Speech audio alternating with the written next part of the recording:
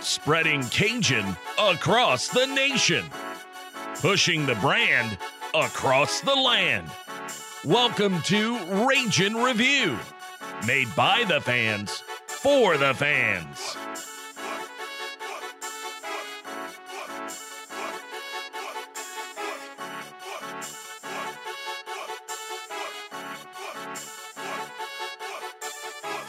Cajun Nation, I don't know about you, but we're getting keg nasty up in the lab on this Wednesday. Welcome to Ragin' Review. Matt Miguez here. Man About Town, Josh Jagno sits across from me. And we're coming home on Saturday. The boys are back in town. We've got an 11 a.m. kickoff against Georgia Southern. We're going to bring you the Behind Enemy Lines segment today. We will speak with the radio voice of Georgia Southern, Mr. Danny Reed, as well as Matt and Cody from the Gator Talk podcast, the fan podcast of Georgia Southern. And, you know, just a whole lot of excitement in the air right now here in Lafayette with the home opener being this Saturday. Josh, I'm going to let you talk about that game, 11 a.m. on ESPN2. But tell Cajun Nation why they need to, quote, get their asses to Cajun Field. Carry y'all asses to Cajun Field. Those 7,000 to 8,000 of us that can get in. But this team, they're already an historic team.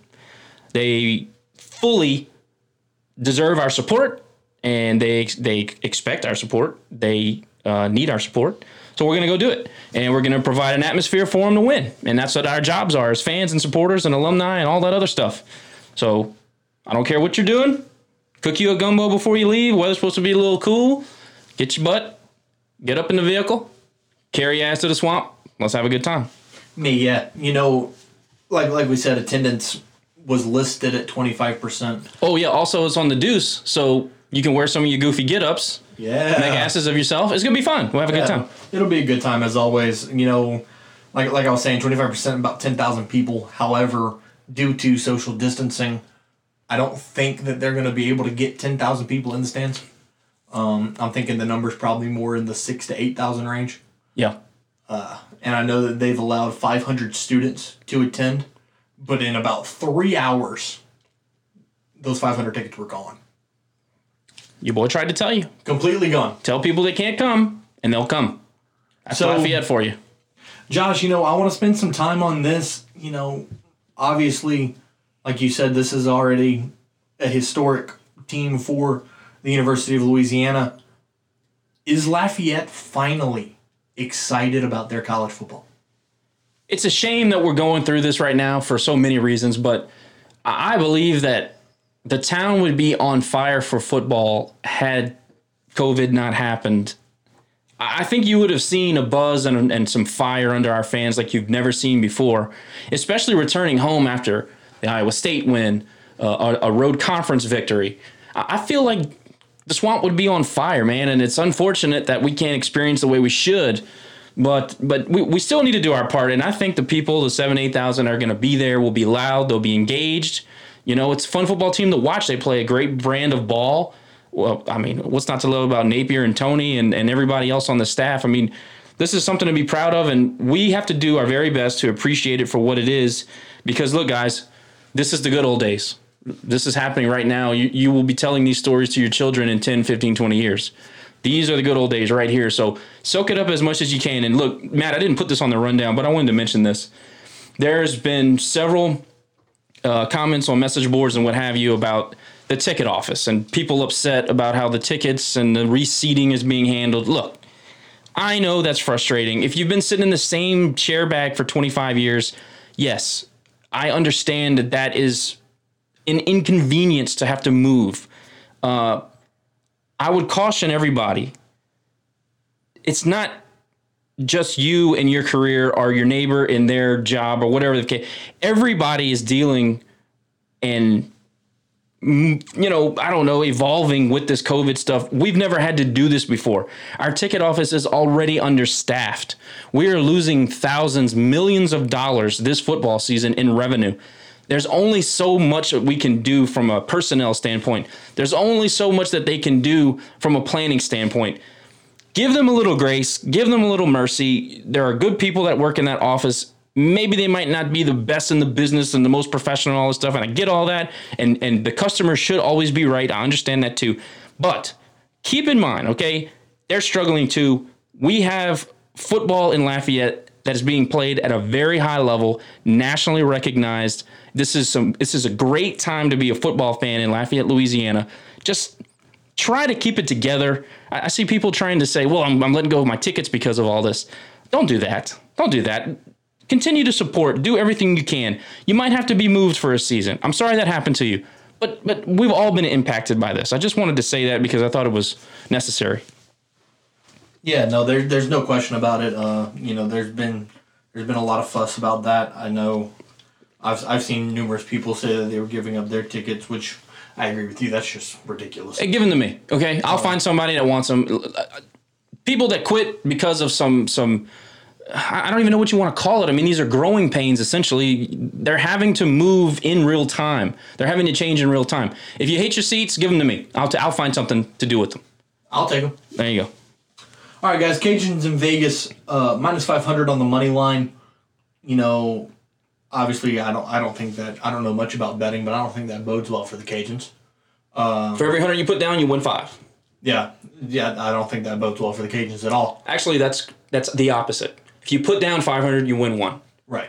That's how heavily favored we are in this game against a team that is very similar, and it's just mind-blowing that these numbers are what they are. The spread opened at 15. It is now minus 13.5 in favor of Louisiana. Crazy. I still think that's high. Crazy. Currently, 60% of the public money is on Georgia Southern. And it should be, because that number is stupid. Right. And then the over-under is currently sitting at 52.5, which I buy. I think that's very close. I think that's fair. Yep. I said 37-27, so that's what, 64. Yeah. No. So, I think I think somewhere in that ballpark is pretty reasonable. I think anywhere between 55 and 52, somewhere it's going to fall probably. I'd say about 53.5. It'll end up. I think that's very accurate. Yeah. Last year the Cajuns went to Statesboro and won in dominating fashion. Really got it going early, punched them in the mouth early, and I don't think they ever recovered. Now, we'll learn later when we speak to Danny about all the different things they had to deal with, but I expected Georgia Southern to be better last year. Now, I also didn't know all the things that they were dealing with, and then also, you had some special teams things that went on, but you need to throw that in the garbage. You need to throw that. Oh yeah, I mean that last year doesn't matter. Georgia Southern is better this year. And I know that you didn't really see that against Campbell. You didn't see anything against Campbell. Right. A third of their roster couldn't play. But if you look at them on paper and you know what they have returning and the ability of some of these guys, like a Wirtz, like a Kennedy, they have some guys on defense that are really good. 13.5 is absurd. That's a crazy line. No, it totally is. This is going to be the Cajuns' third game of the season, and it will be the third style of team that the Cajuns have faced. In your opinion, this week is going to be physical, smash mouth, assignment type football. Yes. How did the Cajuns adjust from the previous 2 games, in your opinion?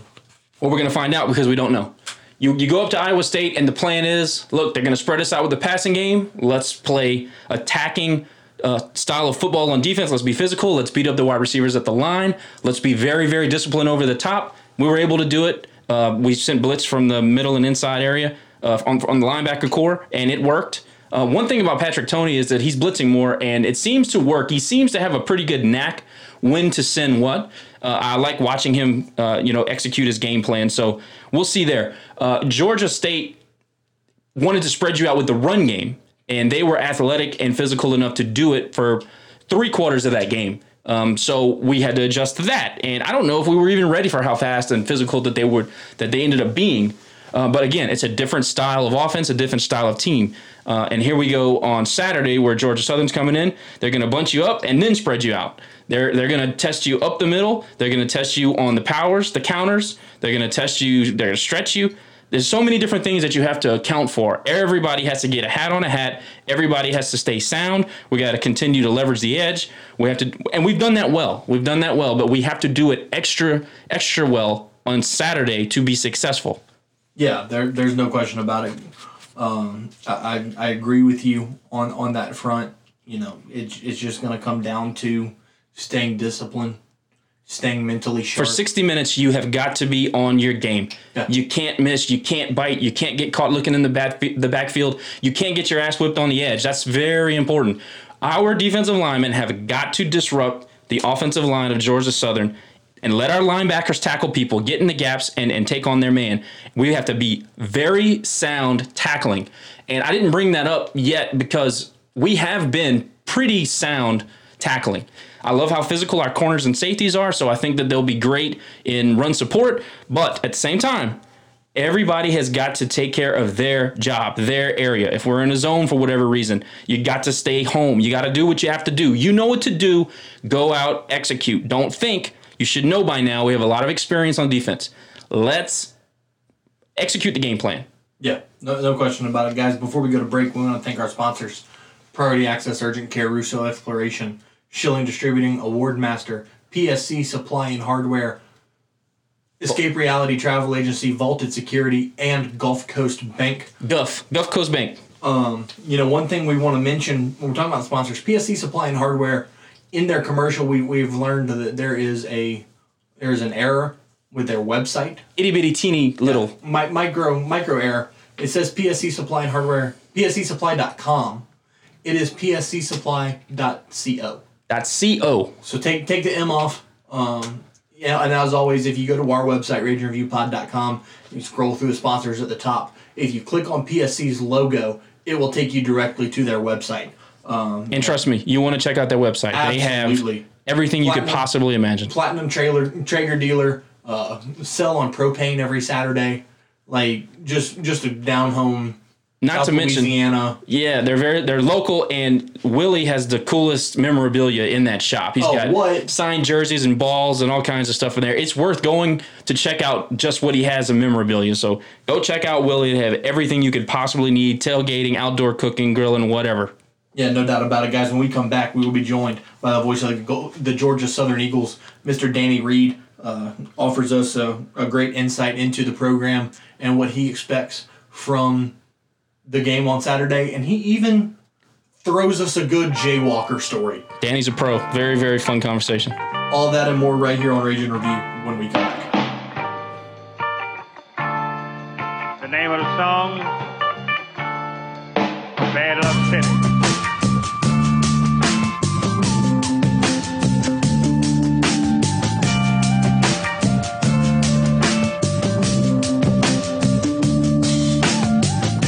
Priority Access Urgent Care, located in the Wynwood Shopping Center at 2912 Johnston Street in Lafayette, will provide you with a patient-centered experience with a personal touch. With over 35 years of healthcare experience, President-owner Ed Haney will provide you with exceptional and affordable care for minor injuries, illnesses, and occupational health, offering vaccines and physicals, on-site x-rays, EKG, and lab services, as well as testing for flu, strep, and COVID-19. Now accepting all major medical insurance, including Medicaid, Medicare, and VA insurance. Open 7 days a week from 8 a.m. to 8 p.m. Priority Access Urgent Care, 2912 Johnston Street, where patients are our priority. Call 337-446-0555 for more information or online at PriorityAccessUrgentCare.com. Chris Russo of Russo Exploration encourages you to donate to the Raging Cajun Athletic Foundation. The RCAF, the official fundraising arm of Louisiana Athletics, supports over 400 student athletes across 16 NCAA sports. You can invest in the RCAF today for as little as $5 a month. Just go to myrcaf.org to get started or call 337-851-RCAF. As always, donations to the RCAF are tax deductible. Your investment today will enrich the lives of every athlete that puts on the vermilion and white. Go Cajuns!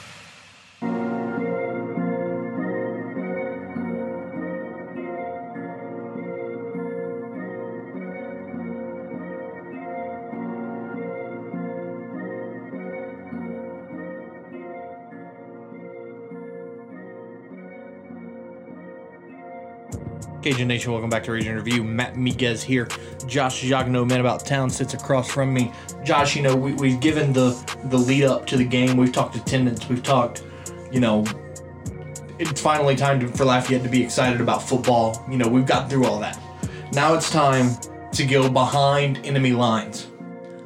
And what better way to go behind enemy lines than to get the play-by-play radio voice of the Georgia Southern Eagles, Mr. Danny Reed. Danny, thank you so much for joining us. How are you this morning?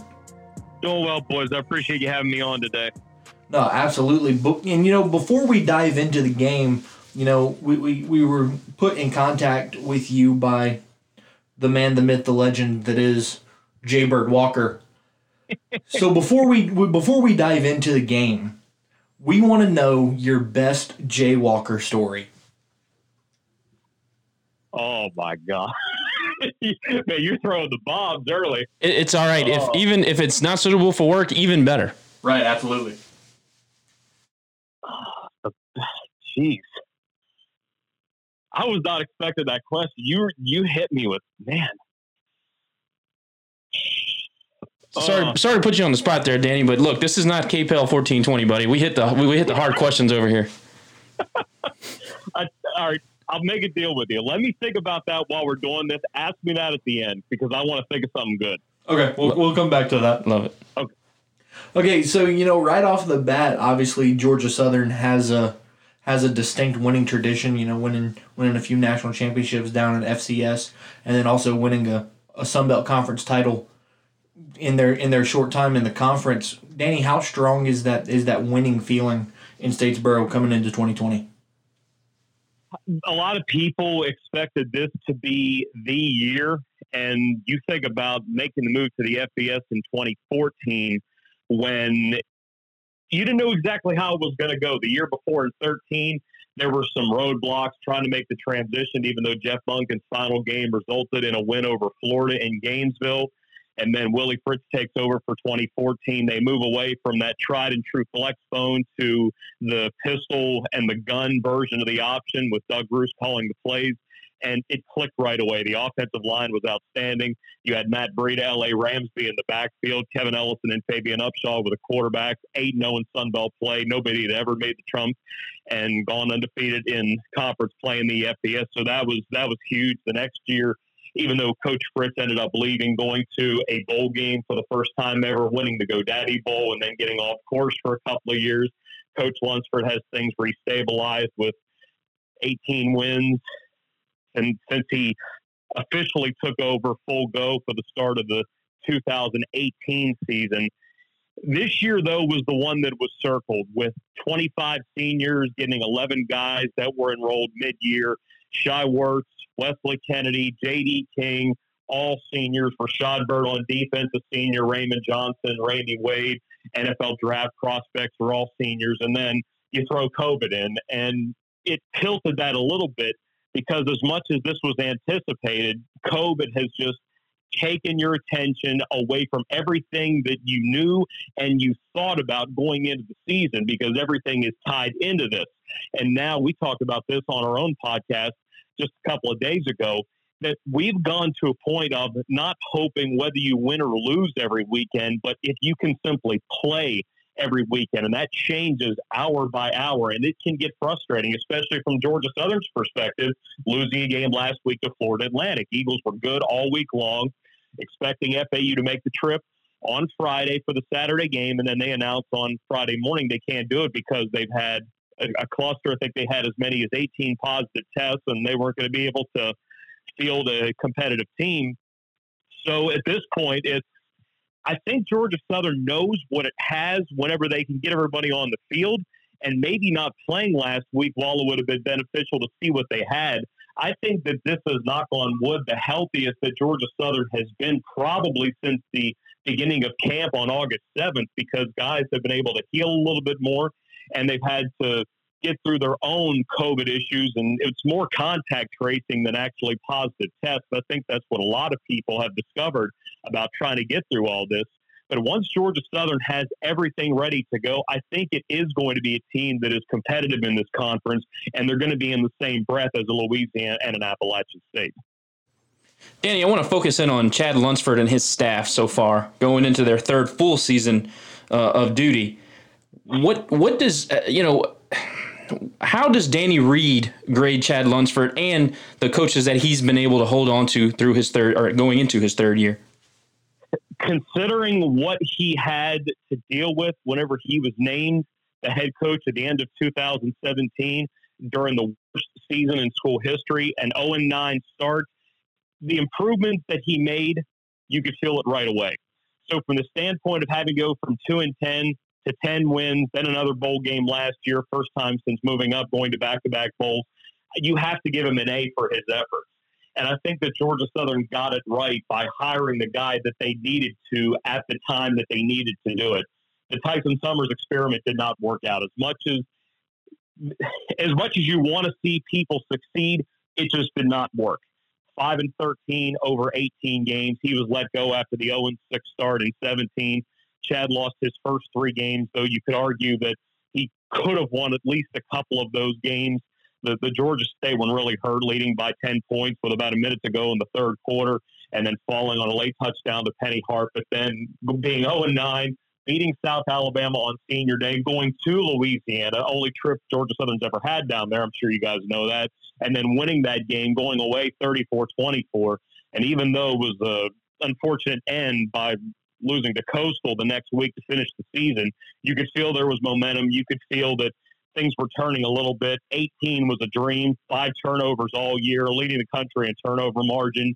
Shy Werts had one of the best seasons a quarterback has ever had at Georgia Southern. 10 wins happened. You win the Camellia Bowl on a walk-off field goal for Tyler Bassett. I know that you guys talked about that with Jay a few weeks ago, and that's the moment that Eagle Nation is always, always going to keep at the front of their minds. And some looked at last year as a step back, but considering everything that they went through with a freshman offensive lineman, Jordan Wiggins, committing suicide in late October, the offensive line was never healthy. Shy Werts' legal situation, and then it ultimately being revealed a week later that it was bird droppings, for lack of a better word, and then just everything else that just kept piling on and piling on, whereas in 2018 it just seemed to click. Nothing seemed to click last year, but still, 7 wins, a bowl game, and the way that Chad understands this place, what works at this place, what culture means here, and how much football means to people in this town and people that are affiliated with this program, he was the right hire. He is the right guy, and he is going to continue to be that guy, because I don't know if there's anybody that can better understand this place at this point in Georgia Southern's history than him. You just said a mouthful there. I have about 15 follow-ups, but I want to touch on something that you mentioned. Obviously, 2020 has had its number of challenges, socially, athletically, everything. The Shy Werts situation, anyone who followed the story closely, that was a debacle. I'm curious, and I never was able to speak to anyone that could, speak to it in a specific way. You probably can. What did that situation do in the locker room, and what did it do? Georgia Southern has a proud history and a proud fan base. What did that situation, how did it affect the fan base? When you hear something like that, especially when it involves probably your most important player, the quarterback at Georgia Southern, known for the option with whatever scheme it's running, when you hear something like that, your eyebrows go up because you automatically think what you do. You want to avoid what could be the worst situation, but that does slip into your thoughts, whether you want to or not. You can't help it. But knowing the kind of kid that Shy was, and still is, it helped us remember that, look, this is out there. I mean, he was arrested for possession of cocaine. He had the speeding charge, which he does not dispute, but the cocaine was obviously garbage, because 8 days later the charges were dropped once the substance on his hood was found to be, as I said before, bird droppings, and that was a whole situation. The deputy who was in charge of that has since been relieved of his duties up in Saluda, South Carolina, so he was properly exonerated. But thinking even to the year before, his family home, his grandmother's home in Clinton, South Carolina, burned down. So that was just another thing that he was dealing with, and that was barely a year ago. And then he deals with this, and now he's been at the front of the whole trying to remedy the social injustice that everybody is dealing with. And trying to promote positivity in ways that people can help. He's been sharing ways that people can donate to help African-American businesses, and that's been going on for months now. He helped lead a march along with redshirt senior linebacker Rashad Byrd a couple of weeks ago on campus. So he has been as positive as he can be to try to promote this in the right way. But when all this was going down, I think people, since they knew what kind of kid Shi was because of all that he had been through and all that Eagle Nation had seen him go through, I think they understood that it was a matter of time before that this was going to get turned around in the right way. He came to campus the next day after the charges had been filed against him. He had to pass a drug test here before he could compete, and technically he was suspended for 2 days. But once he was tested, it came back negative, which a lot of people expected. He was allowed to resume football activities, even though at that point he was not going to be eligible to play in the first game against LSU until that case had been settled, which it was. 8 days later, charges were dropped. But the mental process that guy has to go through every day, the terror that had to be going through his mind, and the dash cam video being released and seeing how wide his eyes were and wondering if maybe he could have been a George Floyd or an Ahmaud Arbery, and maybe we're talking about the memories of Shi Werts instead of him still being the quarterback for Georgia Southern University and having a chance to show people that the guy that played last year was one that was not mentally there, and he got hurt as well. He got hurt in that LSU game. He still put up decent numbers, but he's admitted this. He wasn't the guy that he felt he needed to be for his team, but now he thinks he's got peace of mind. He understands what his team needs, and those guys and the fans of this great team, they respect him that much more for what he's gone through to be as poised as he was and to be as strong as he was and to lead this team back to where he feels it should be. And that's just not in the huddle with those guys. That's off the field and being a positive guy for this Statesboro community and being somebody that Eagle Nation can really look up to. I appreciate you addressing that. I thought it was pertinent with everything going on, so I appreciate that. Back on the field, if you look at what Georgia Southern was and wasn't able to do last season, several close games stick out at you. In particular, you went on the road and really had a chance to beat Minnesota, who was a solid club last year. You went obviously on the road to App State and got a nice win against a ranked opponent. Obviously, there's a rivalry there, so that wasn't expected. You had a little weather in that game as well.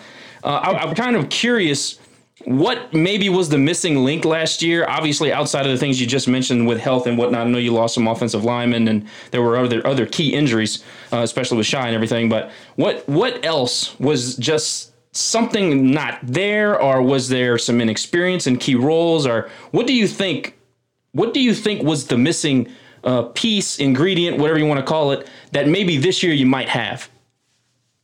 It just always felt like it was something. The App State game was the one game where everything worked, and it had to, because when you're playing the number 20 team in the country at their place, who, oh, by the way, was the top-ranked team in Sun Belt history, and at a place where Georgia Southern had not won in 12 years and had only won 4 times ever. The Rock has not been a kind place to Georgia Southern. Last time they had won up there was when App was number 1 in the country, 2-time defending national champions in the FCS way back in 2007. So this is already a house of horrors for Georgia Southern football. But to go up there, to physically dominate the game, to run for that many yards, to break big runs, that was the first time that App had trailed by double digits all season. They were 7-0 going into that game. They had never really been tested by anybody. But Georgia Southern goes into their house on national television, is able to do that. So you knew that it was there, but that was really the only game all of last season where it just seemed to work. Now on defense, the issues were not being able to work with passing tempo teams, whether it was Troy, Arkansas State, Liberty, LSU. I mean, everybody had problems with LSU last year, understandably so. But the Eagles gave up over 240 yards a game through the air last year. That was the most in school history, 28 passing touchdowns. That was the most in school history. Could not stop teams that threw the ball with a quick pace. And it confused you because you had 2 3-year starters at corner in Monquavian Brinson and Kendall Vildor. Now both of them are gone, with Kendall playing for the Chicago Bears. You had a good safety core in Donald Rutledge, Kendrick Duncan. Rutledge was a practice squad guy for the Indianapolis Colts. Duncan scheduled to be hopefully return this weekend. He did not play against Campbell in the opener. But it just didn't seem to be there. Could not slow down the passing game. And then on offense, I think what the problem was is just not getting into advantageous third down situations. And you can tie that into whatever, not being good enough on first downs, not being able to overcome penalties. But Georgia Southern was 32% on third downs last year. That's the worst they've been in 13 years. This is an offense that wants to get into 3rd and 1 through 3rd and 3 because you're geared for it. Time of possession, lots of plays, not very many drives, and hopefully end with touchdowns. And not getting into good enough third down situations prevented them from not being good enough in the red zone. And I think about the Louisiana game last year. Cajuns got in the red zone, they scored touchdowns. Georgia Southern got in the red zone, they kicked field goals, and I think that was ultimately the difference in that game. And this stuff like that, it just kept popping up when Georgia Southern needed to win, like that Troy game after beating App State 9 days before. They just couldn't get it done for those reasons. So obviously with that conversation that we just had, Shai Werts is clearly 100% ready to play football. Should we expect to see Georgia Southern throw the ball around a little bit more this year? I know that Shai was battling injury most of the year last year. So what is him being healthy? Does that add a extra effect to the passing game? Well, before spring ball was shut down, OC Bob DeBest said that he wanted to, in his words, revamp, fine-tune that passing game. And yeah, it caught some people a different way because for an option team, you're looking at running the ball between 45 and 55 times per game. But even though Georgia Southern was close to that against Campbell, they still threw the ball 16 times. Now, last year they averaged about 12 passes per game, and I think that that's okay with where they were at in their offensive development, because I still think there are parts of the playbook where Coach DeBest hasn't gone to yet, because he wants to make sure that the running game is at a place where he can open up the passing game and then use that to, whatever combination that he feels necessary. I do think that they want to throw the ball more, and I think that they've got options to do it this year. Darion Anderson's a redshirt senior who's got all the ability in the world, hasn't had a chance to show it to everyone as consistently as he wants to. He only has 14 career catches, but he's averaging 27 yards a catch for his career. I think if he gets a chance more, if he's thrown the ball more, he can really flourish. He's a guy that had Jake Fromm as his quarterback at Houston County High School. And then on the other side, Dexter Carter is another senior that's been mostly a special teams guy. I think if given the opportunity out of the slot, he can do something. Malik Murray is somebody that's become a starter the last 2 years, a former walk-on. Najee Thompson is someone that had made the move from defensive back to wide receiver 2 years ago. He had 4 catches against the Cajuns last year. He's a high school track champion of the state of South Carolina. I think that if he can get comfortable enough, he is somebody that can be a threat catching the football. And Georgia Southern, make no mistake, they are still going to be a team that runs the football a lot. It's going to be Kennedy. It's going to be King, LaRoche, Wright, Shai Werts, of course. But if they can throw the football, simply doing it when they want to and not when 3rd and 10 to 15 tells them, oh, we got to throw the ball, otherwise Anthony Beck's coming on the field, and just to give the football back. But maybe throw the ball on 1st down and 10. Maybe be able to throw the ball on 2nd and 3 instead of always feeling like you have to bash it through the middle. Offensive flexibility with the weapons that they have is only going to make them better instead of simply having to rely on the 3 yards in a cloud of dust mentality. Danny, that sounds scary. Sure does.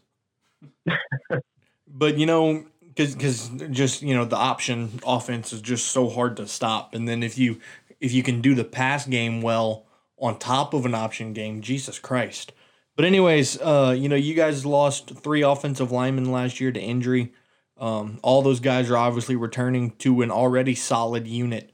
And then you're returning your top 3 running backs from last year, which again is another scary thing for many opponents. Dive into that a little bit. What are you guys expecting out of those 2 units for this season? Well, the offensive line, knock on wood, after having 7 different combos last year, you would like to think that it's going to be an improved unit simply because of more bodies and guys settling into certain situations. look at the new left tackle, Brian Miller, who started every game in 2018 on the right side, but had an unfortunate hip injury at the end of camp last year, missed the entire season, had a long rehab process. He wasn't cleared for full go until about 2 weeks before the Campbell game, but finally was unleashed, moved him over to the left side. And then there have been a couple of other guys shuffled around. Logan Langmeyer's taken over at center. Georgia Southern had to experiment with 3 different centers last year, had a heck of a time getting snaps the first 4 games of the season. Langmeyer is somebody that played at Jacksonville, non-scholarship program that had its program terminated back in the spring, so he needed somewhere to play. He didn't get here until after spring practice had been shut down. He started there for 2 years at tackle, so I think at center there still is a bit of a learning curve. You get Aaron Dowdell back at left guard. He missed 7 games a year ago because of a broken foot. I think he's maybe top to bottom. He's Georgia Southern's meanest offensive lineman. I think Brian Miller is the best O-lineman. I think Dowdell, though, has a bit of a mean streak and somebody you need up front if you're going to run the option. Khalil Crowder made his first career start against Campbell. I think that they liked what they see in him. They weren't sure what they had initially because he didn't play really his first 2 years. Making the move from scout team, he was a center, and they moved him to guard to see what they had. He's got the build where he can get under people with his low center of gravity. And then Drew Wilson at right tackle. That's a story in itself because he missed all of 2018 because he had 4 different surgeries for a detached retina. He was the Mayo Clinic's Comeback Player of the Year nationally, and he got the award for that at the Fiesta Bowl that year. He stepped in a year ago whenever Brian Miller was out for the season. The ironic thing is that Miller stepped in for Drew when Drew was out in 2018, and now they get a chance to bookend the offensive line. So I think that unit is going to be improved. And when they're led by Brian Hudson, who I'm sure you guys know from his 6-year tenure at Louisiana, I think they're in good hands, and they really enjoy working under him and learning from him.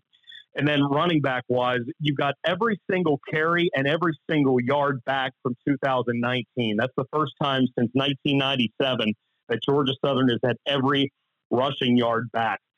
Kennedy didn't play in week 1. He's slated to be back this weekend, and he gives you everything. He just gives you a sizzle. There is an energy whenever he is on the field, whether it's running the football, catching the football, in the return game. He just gives you something that is really tough to describe until you watch him. And he didn't play in that game against the Cajuns last year, but his freshman year in 17, he had a 77-yard run in the fourth quarter where I think we looked around and said, okay, there's something to him.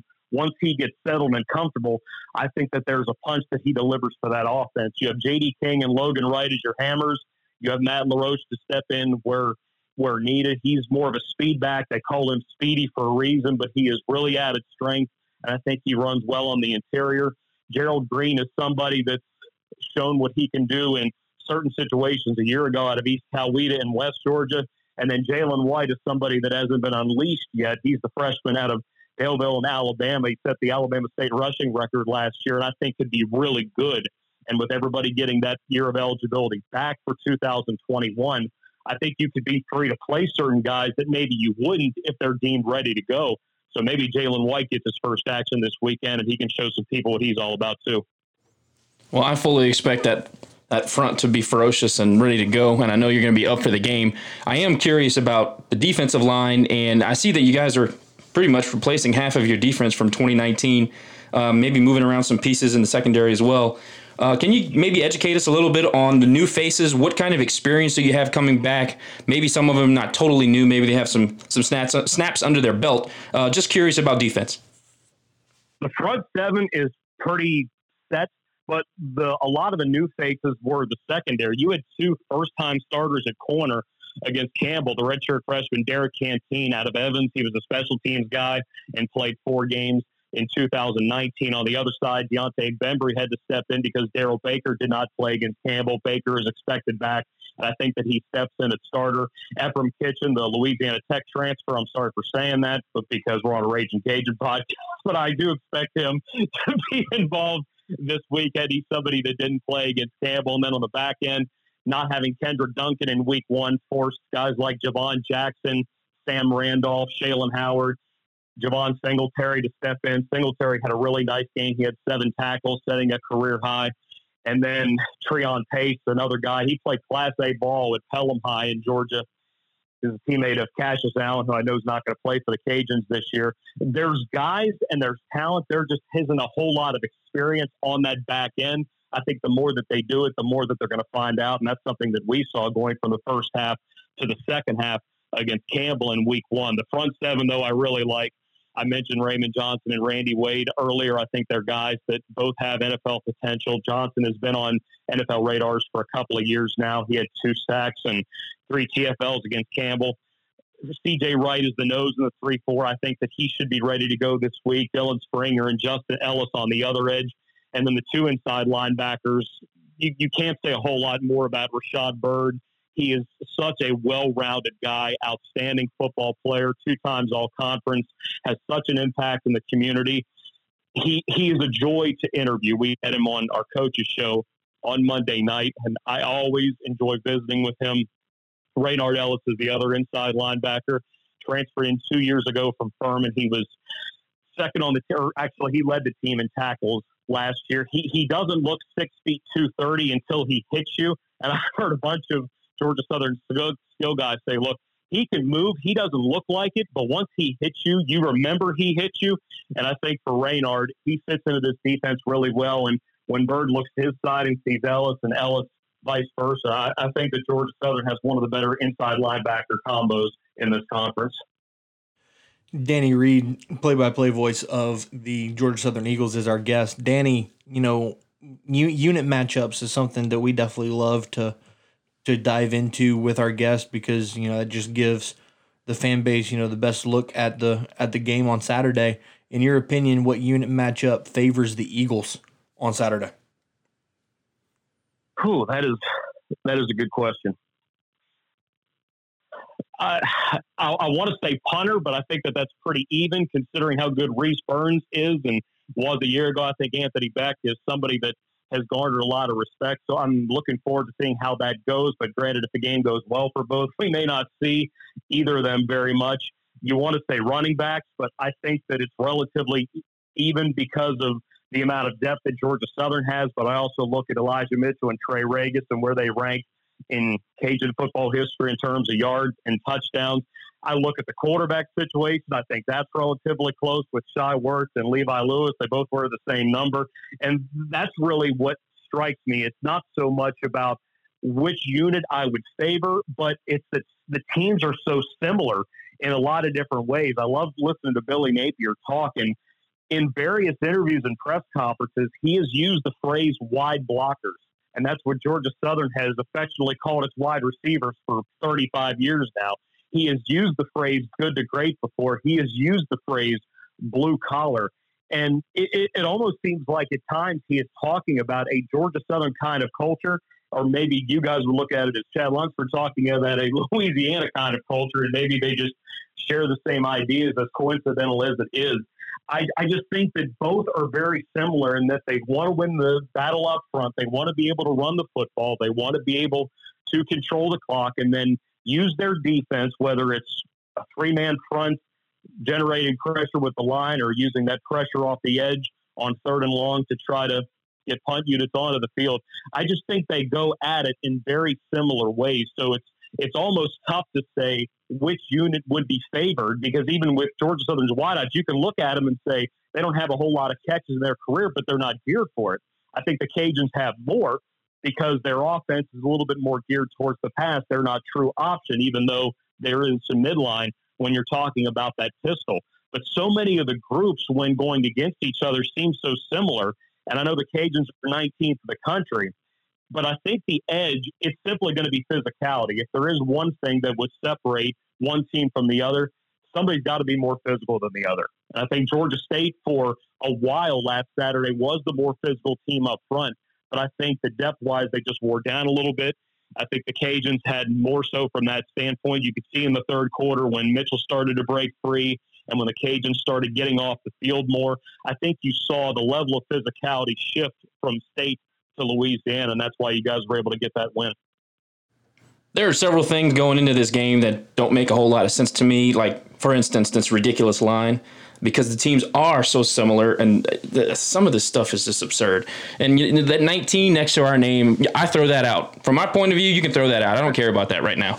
I'm very, very concerned about this game, and I'm not just telling you that. I would tell you the truth. If I thought that I was way better than you, I would let you know. I think that Georgia Southern is a very formidable opponent, and I think that if anybody thinks we're just going to show up and bulldoze that team on Saturday, they're nuts. At any rate, I know we're interviewing you, but I wanted to say this.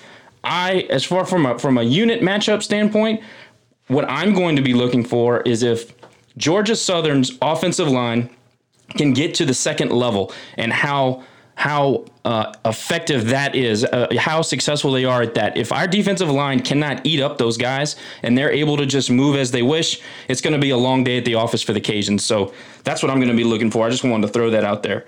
I do have a question about newcomers that you are high on, maybe a name that we're not necessarily familiar with. Who do you expect to kind of burst onto the scene opening up conference with the Cajuns on Saturday? Well, the one that everybody is waiting to see is Jalen White, and I mentioned him earlier. He ran for, I think it was 3,700 yards last year. He averaged 16 yards a carry his senior year at Daleville High in Alabama. Now, when you've got 6 running backs that you could potentially use, yeah, the pecking order can be difficult, especially when you got 2 all-conference guys at the top of that list in Kennedy and King. Defensively, I really like Sam Randolph, the safety. He played a little bit in the opening weekend. I don't expect him to start by any shape or by any stretch of the imagination, but I do think that he is somebody that's going to be involved. And then on defense, if there's a chance to see a little bit more of Derek Canteen, I think that he's tough. I think he's a gamer. And I also think the same about Tyler Bride, the freshman cornerback out of Greater Atlanta Christian, somebody that lets you know what he thinks, what he hits you on defense. He's very confident about who he is. I think he's cut out of that Monquavian Brinson cloth where he's a team guy, but he just goes about it a little bit differently. And when the lights came on last Saturday, or the Saturday before rather, against Campbell, there was no flinch in him. He went in. He looked like he had been doing it for multiple years. I thought he played really well. And I think that in this situation, you go into a weekend thinking what you're going to have, and then you find out, okay, this is what we actually do have. In that first game, Georgia Southern was without a lot of impact players. So Bride had to step in his first college game, and I think performed a lot better than maybe anybody was anticipating. But those will be some of the ones that you could watch. Whether they get in or not, we'll see. But I think a lot of that could change by the time that Georgia Southern gets down there this weekend. All right, Danny. Like I said, I think it's going to be a very even matchup. This spread it is absurd. Anyway, what do you think the ceiling is for Georgia Southern? I apologize for the pause there. I think that Georgia Southern, if there is a roster that is close to full strength, did not have anywhere near that against Campbell for a lot of reasons. And the 33 guys that were inactive got totally overblown, where it just had the feel that it was all COVID related. That was not true. That was a combined injury situation, suspension, coach's decision. And then there was a decent amount of contact tracing, which if you have that in some ways, it can be worse than actually contracting the virus itself. But I will say that Georgia Southern, just like Louisiana, has had really low numbers in terms of who's been positive from what Coach Lunsford has reported over the last few months. So that has definitely been a positive, trying to move and play this season with as much confidence as possible. But I think that if Georgia Southern can be as close to full strength as they can be, I don't expect everybody back. I don't think that that's reasonable yet, but I do think that there's been enough time between the Campbell game and now to get at least most, if not 75, 80% of those guys back. I don't think that we've fully seen what this team is capable of, just because when you have 15 guys that aren't in the 2 deep that don't play, then you're not getting a true picture of what you have. Now, I think that against Campbell, the benefit of that was you could see what certain guys could do when maybe you didn't know before, like a Tyler Bride, like a Sam Randolph, guys that had to play, like an outside linebacker and Jalen Jackson, a freshman out of Athens, who the coaching staff is really high on. You can see what those guys are capable of when they're thrust in and playing college football for the first time. I don't care if it's an FCS team. Campbell's quarterback, Malik Williams, was outstanding. He had 310 yards of total offense. Campbell probably should have won the game, but they missed the 2-point conversion at the end. They missed an extra point earlier, so they were going for 2 in the win instead of kicking an extra point for the win. That was a huge part of that, missing that extra point they did during the first quarter. But I just think that if Georgia Southern can take most of its complement on that plane down to Lafayette this weekend, and they can execute their game plan, they feel that this is a game that they can and maybe should win. In the past, taken down a ranked Appalachian State team in 2018 at Paulson, 2019 in Boone that we had talked about before.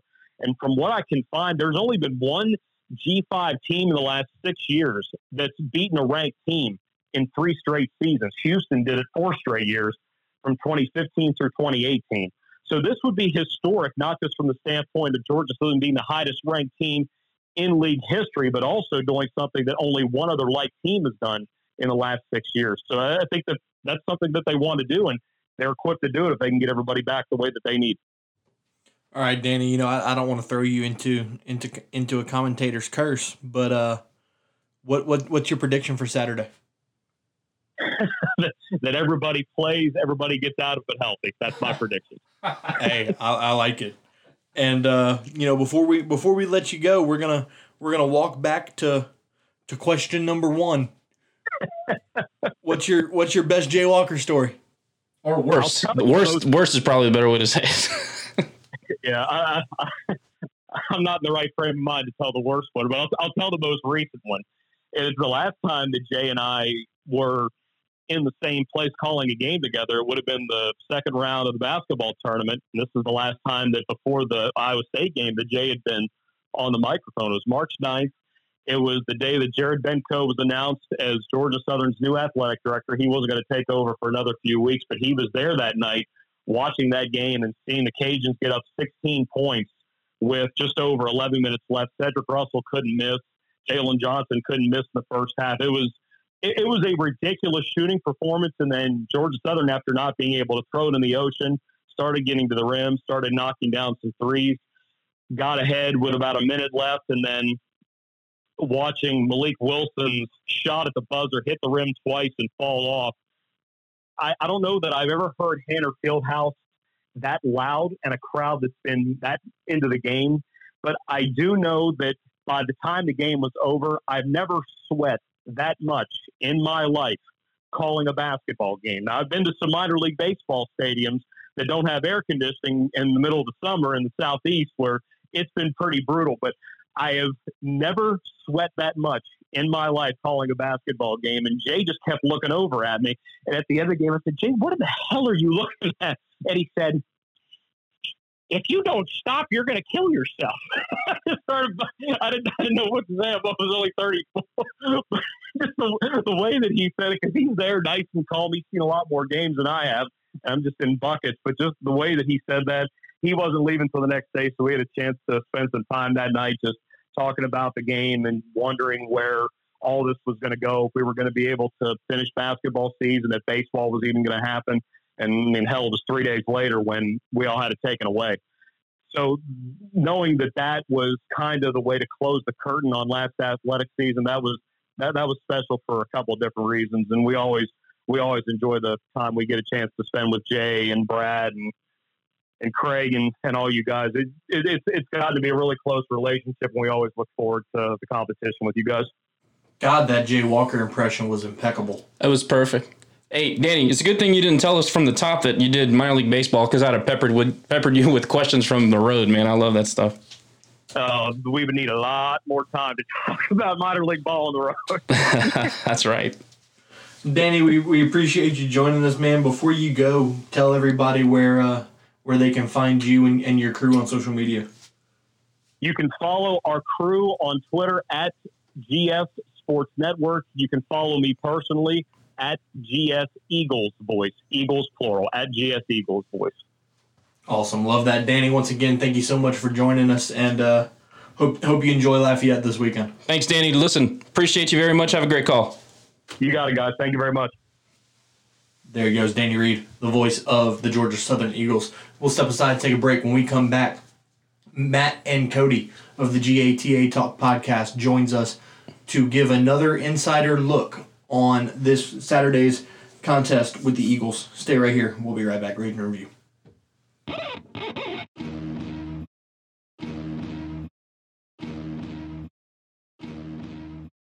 Schilling Distributing Company, Acadiana's top alcohol distributor for over 70 years, has been a proud supporter of Louisiana athletics for many of those years.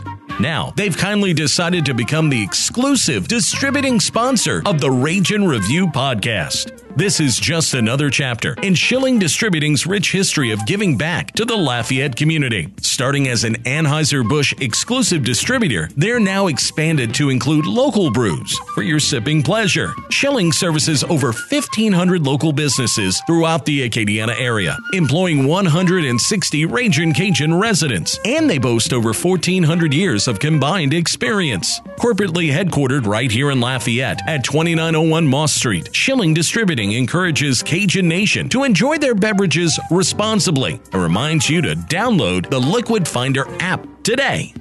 Awardmaster, located at 3219 Johnston Street, is the only award shop licensed by Louisiana Athletics. In business in Lafayette for over 45 years, Awardmaster creates one-of-a-kind trophies, medals, and awards using a wide variety of materials, including resin, glass, wood, acrylic, and more. Owners Adam and Sarah Lopez are proud UL alumni, as well as Cajun Cooking Club members. Adam and Sarah can also help with your business promotional items. Ragin' Review trust Awardmasters for all of their needs, and you will too. Awardmasters is so much more than just an award shop. Give Awardmasters a call today, 337-984-1414, or go to awardmaster.com. Awardmaster, the recognition and personalization experts.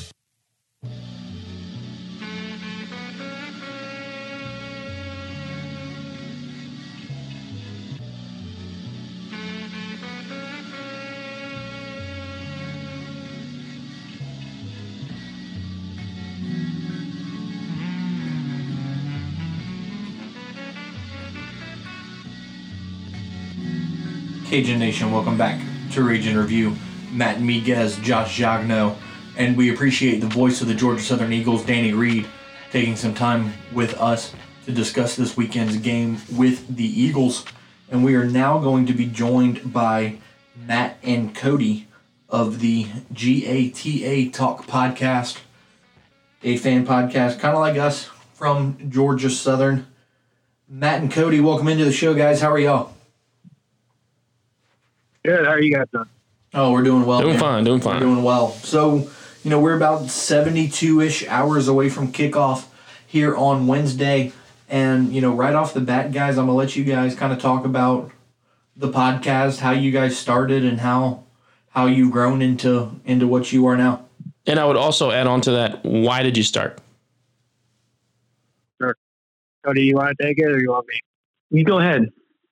All right. So we started this back in 2018, kind of the summer of 18, started earlier that year, obviously the conversations of it. And it was basically, I'm sure probably the same reason you guys started. We saw kind of a void of not having a podcast for Georgia Southern, at least at the time.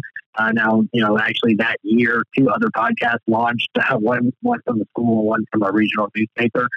But yeah, at the time, we had some blogs, Destination and whatnot, along with newspaper coverage, obviously local TV coverage, but no podcast. So we just saw it as a piece that people, like to listen to. And Cody and I got talking, came up with the game, and, and yeah, the rest is history. So we've been doing it. This is our 3rd season. And we think it's a good time to do it, obviously, coming off of 2 really bad years there in 16 and 17, and then of course had the big turnaround in 2018 with the hiring of Tad Lunsford, going from 10 losses to 10 wins, in one season. So it would have been very different. I know you guys talked to Danny Reed, and he kind of came on during those summer years, and then things got better. But we think it's a good time to start it, and have enjoyed doing it, and we found a really good spot. Yeah, Matt picked a great time to start it right there, right before Billy got here. So timing was good for us. But what has been the response? Are you guys getting the attention that you expected? Is it more, less? Just curious about that. I mean, I would say about what we expected. We were optimistic about it, but we've definitely grown through the years. We've got better with it. Go back and listen to our early episodes. So hopefully you kind of hear a difference and hear the improvement. But yeah, I mean, with those other podcasts that I mentioned, Danny Reed, does one of them, and he does a great job. But they're all very different, So we, as fans, we're not employed by the school. We do this as kind of a passion project for us. So we're able to be a little bit harder on the team. We're able to talk as fans would talk and not gloss it up. So with I think people appreciate. I think our fans appreciate that authenticity. And we've seen it certainly this season so far. We just had one game under our belt, but it didn't go great. Didn't get the win, but just 1 point win against Campbell. So we were able to be pretty critical and offer some constructive criticism of what we saw, and people really appreciate that because we don't always get that with other outlets. Yeah, that's exactly why we started this one. Just, give a different perspective and give the perspective that, 80% of your fan base just be normal fans agrees with. Yeah, be dudes. Sit down in a room and talk about what you experienced. So we can definitely relate to that, guys. Like I said, 72 hours till kickoff. Initially, on paper, what is your thoughts about this matchup between the Cajuns and the Eagles? Cody, I'll let you take it. Yeah, so on paper, that's a tough one because we had 33 guys out that we didn't get to see play. I think looking at it, if we get everybody back and healthy and ready to go, it should be really competitive. Now, I think my biggest question is our secondary. I know that your quarterback's pretty good as far as how he can throw the deep ball, and he's pretty accurate with it too. And we experienced that last year right off of the opening drive. You had, I think, one huge bomb that led to your opening score. So, I think on paper we kind of match up well, but then again, I haven't really seen our team at full strength play. So that's the big question mark, is really just how good are we? And then, that'll be proven this Saturday. Yeah, you guys mentioned the Campbell game. What do you take away from that performance, if anything? I know a third of your roster didn't even step on the field, so it's not a lot of things. There's not many things you can take away, but was there anything that stood out that you guys could take something away from, regardless of the situation? We came out flat. Yeah. That was the biggest thing.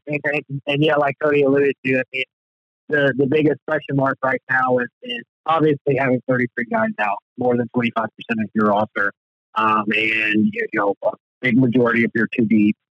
And we had 7, of those 33, 7 were starters, 4 on offense, 3 on defense, and 32 defensive backs were already extremely young and inexperienced at defensive back.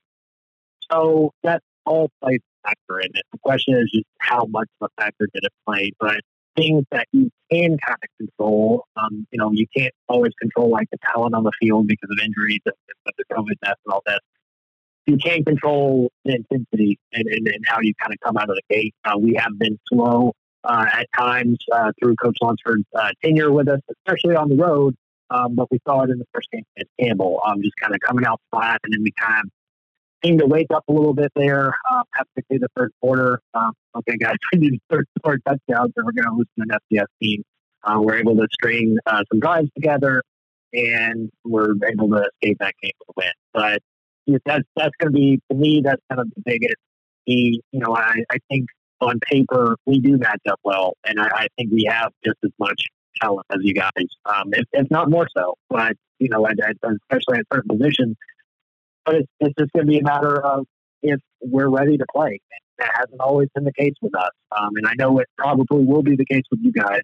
So that's the. I think we'll be able to have that answer pretty quickly on Saturday for few drives, whether or not we stay in the game.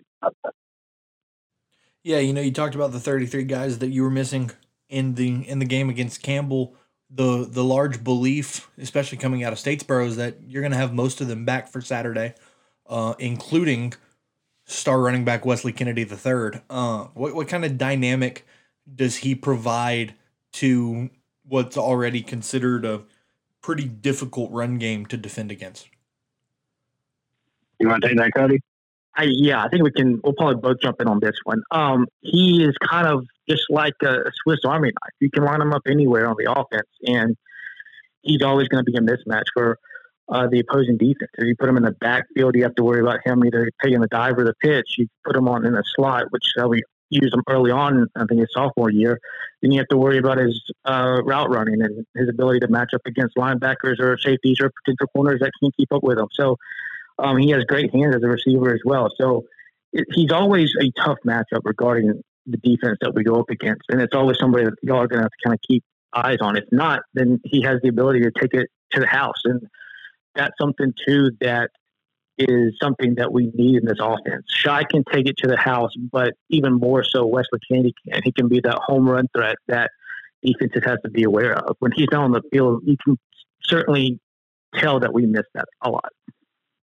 Yeah, so he missed 4 games last year, had some academic issues, and it was night and day. I mean, it was night and day on offense. Just not having him out there, even when he's not touching the ball. Obviously, we talk all the time on the podcast about get 12 the ball as much as possible. But he's also a decoy, right?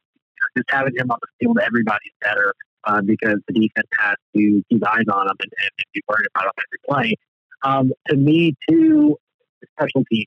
He's our main kickoff and punt returner, and we saw against Campbell a drop off there. Caleb Hood is he's a sophomore, talented guy.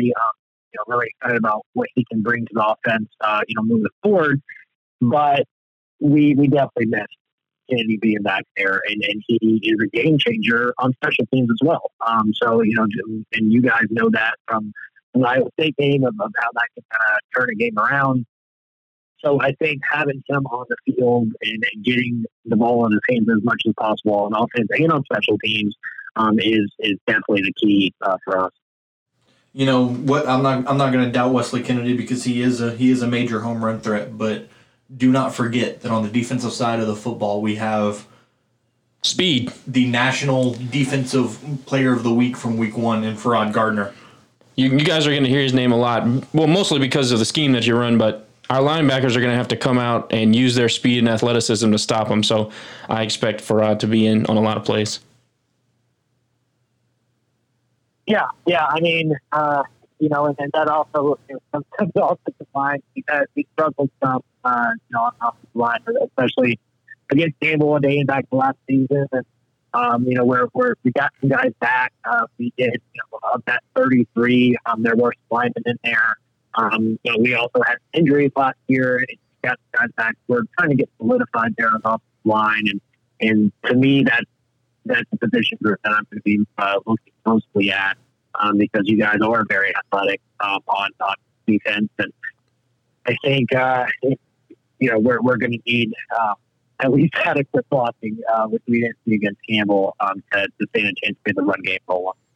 One thing that I mentioned to Danny was that maybe, there's actually kind of a blessing in disguise there where you had some guys that might not typically get playing time early in the season that had to, were forced into service. So, maybe that actually comes into play later and benefits the Eagles. I have a question. You mentioned coming out a little bit flat, and it kind of goes into that principle with Chad Lunsford.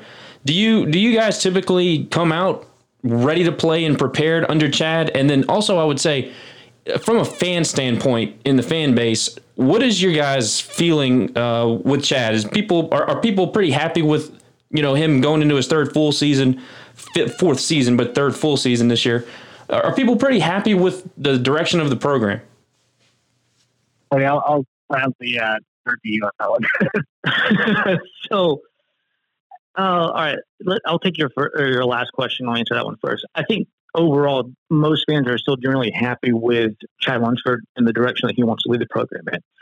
I think where you get a lot of maybe distrust or anger amongst fans is maybe more directed at offensive coordinator or offensive line coach, particularly how they don't like maybe how play calling is, or they don't like offensive line play. So if you're going to see anger or uprising or anything like that. It's going to be more towards that area of the football program. I think Chad Lunsford he's pretty much still beloved by fans for the most part. Do you guys still have Ron Hudson over there? Former Cajun? Yes, we do. Yeah, so people don't like the Cajun over there. Oh, man, that sucks. No, I wouldn't say that. I just think that there's always been a standard of offensive line play, and people feel like they haven't seen that the last couple of seasons. Now, last season, Matt and I made the argument that we had a lot of injuries on that offensive line. You really can't help it when you're dealing with, even as Lunsford put it, we had walk-ons and practice squad guys out there playing games. And you can only really do what you can do with that. But, you're more passionate fans sometimes don't see that or care not to take or like that argument.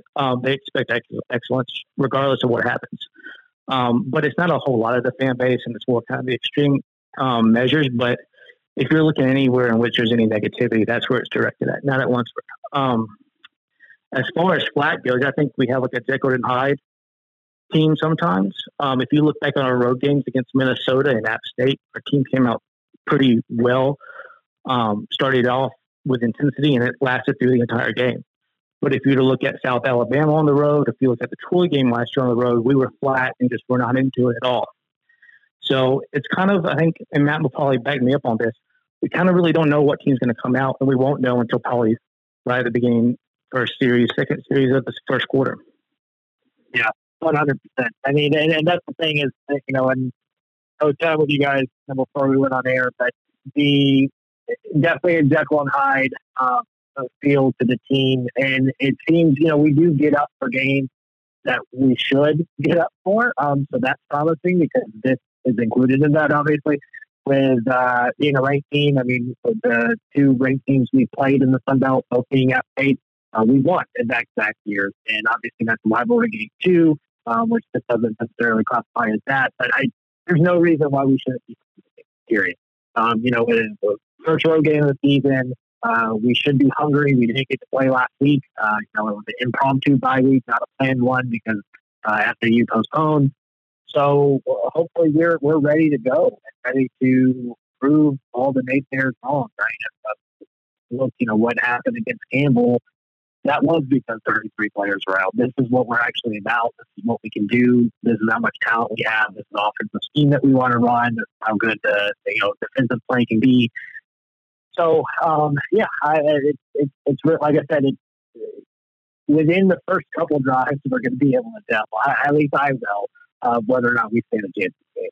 Because if we come out just fired up, I think we've got a really good shot. And not only pulling a Georgia State and keeping it close and pulling it to overtime, but maybe just winning it straight out light. I mean, I really do. However, if we come out flat like we have time and time again, especially on the road under watch, it can get ugly really fast and then stay ugly and be, a game where you start having fans start calling that, if it ends up being a blowout loss.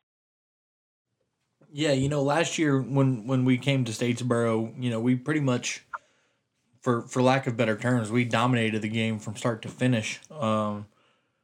And, for the most part, we're basically the same team that we were last year, if not maybe even a little bit better. In your guys' opinion, from last year to this year, how have you guys grown as a program? And do you think you have a better football team this year than you did last year? I'd like to think so. Yeah, I mean, certainly if you take it back before the Campbell game, 33 players, all that kind of stuff, I think Cody and I both agreed that we did, right? I mean, we have a ton of senior leadership, a ton of starters returning, obviously lost, some key ones, especially in the defensive backfield with Montclavier Brinson and Kendall Vildor, now with the Chicago Bears. But, our front seven's back, 4-year starter at quarterback, a ton of running back options. We are super deep there. And we get, better tight end play as we bring back Doug Luce, our former offensive coordinator under Willie Fritz.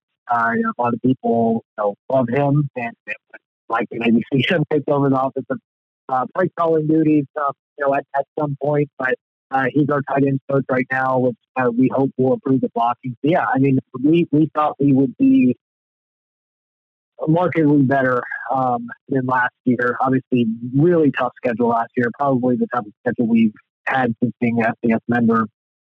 Still able to win 7 games. This was kind of the year that we thought we would finally make the push to, win another Sun Belt championship.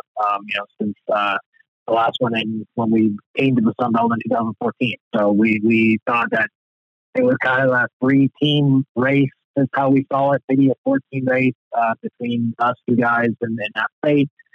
And I like to think, it still feel that way. I'll let you know after Saturday. Yeah. But yeah, I mean, we have a lot of talent. We do, and if we can do some of the things that Coach and I had mentioned, I think it can still be a really special game. Yeah, and I'll jump in on this too. Between the difference between last year's game and this year's game is that, first of all, Shy Works, that was the first game that he came back from his LSU injury with his shoulder. So I don't think he was really 100% quite right with that injury. And this year he's fully healthy. Wesley Kennedy wasn't in the game last year. He was still out with his suspension to open up the season.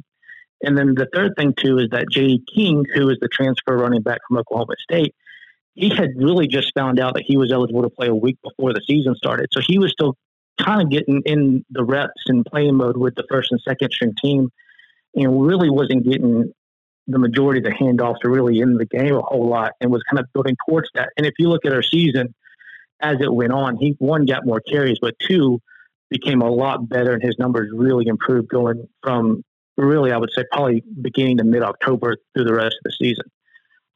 And then the last thing I'll add to it is that going into last season, we had 3 returning offensive linemen, one of which went down with an injury before the season started. The second one went down in game 2 and couldn't come back for the rest of the season. And we were kind of just trying to piecemeal an offensive line at all already by the time that we played Joe last year. I think this year the offensive line should be a more solidified group. J.D. King has had a full season reps. He knows the playbook. Wesley Kennedy obviously is back. Shy Works is healthy. Those 4 things I think are going to be big factors going into this game.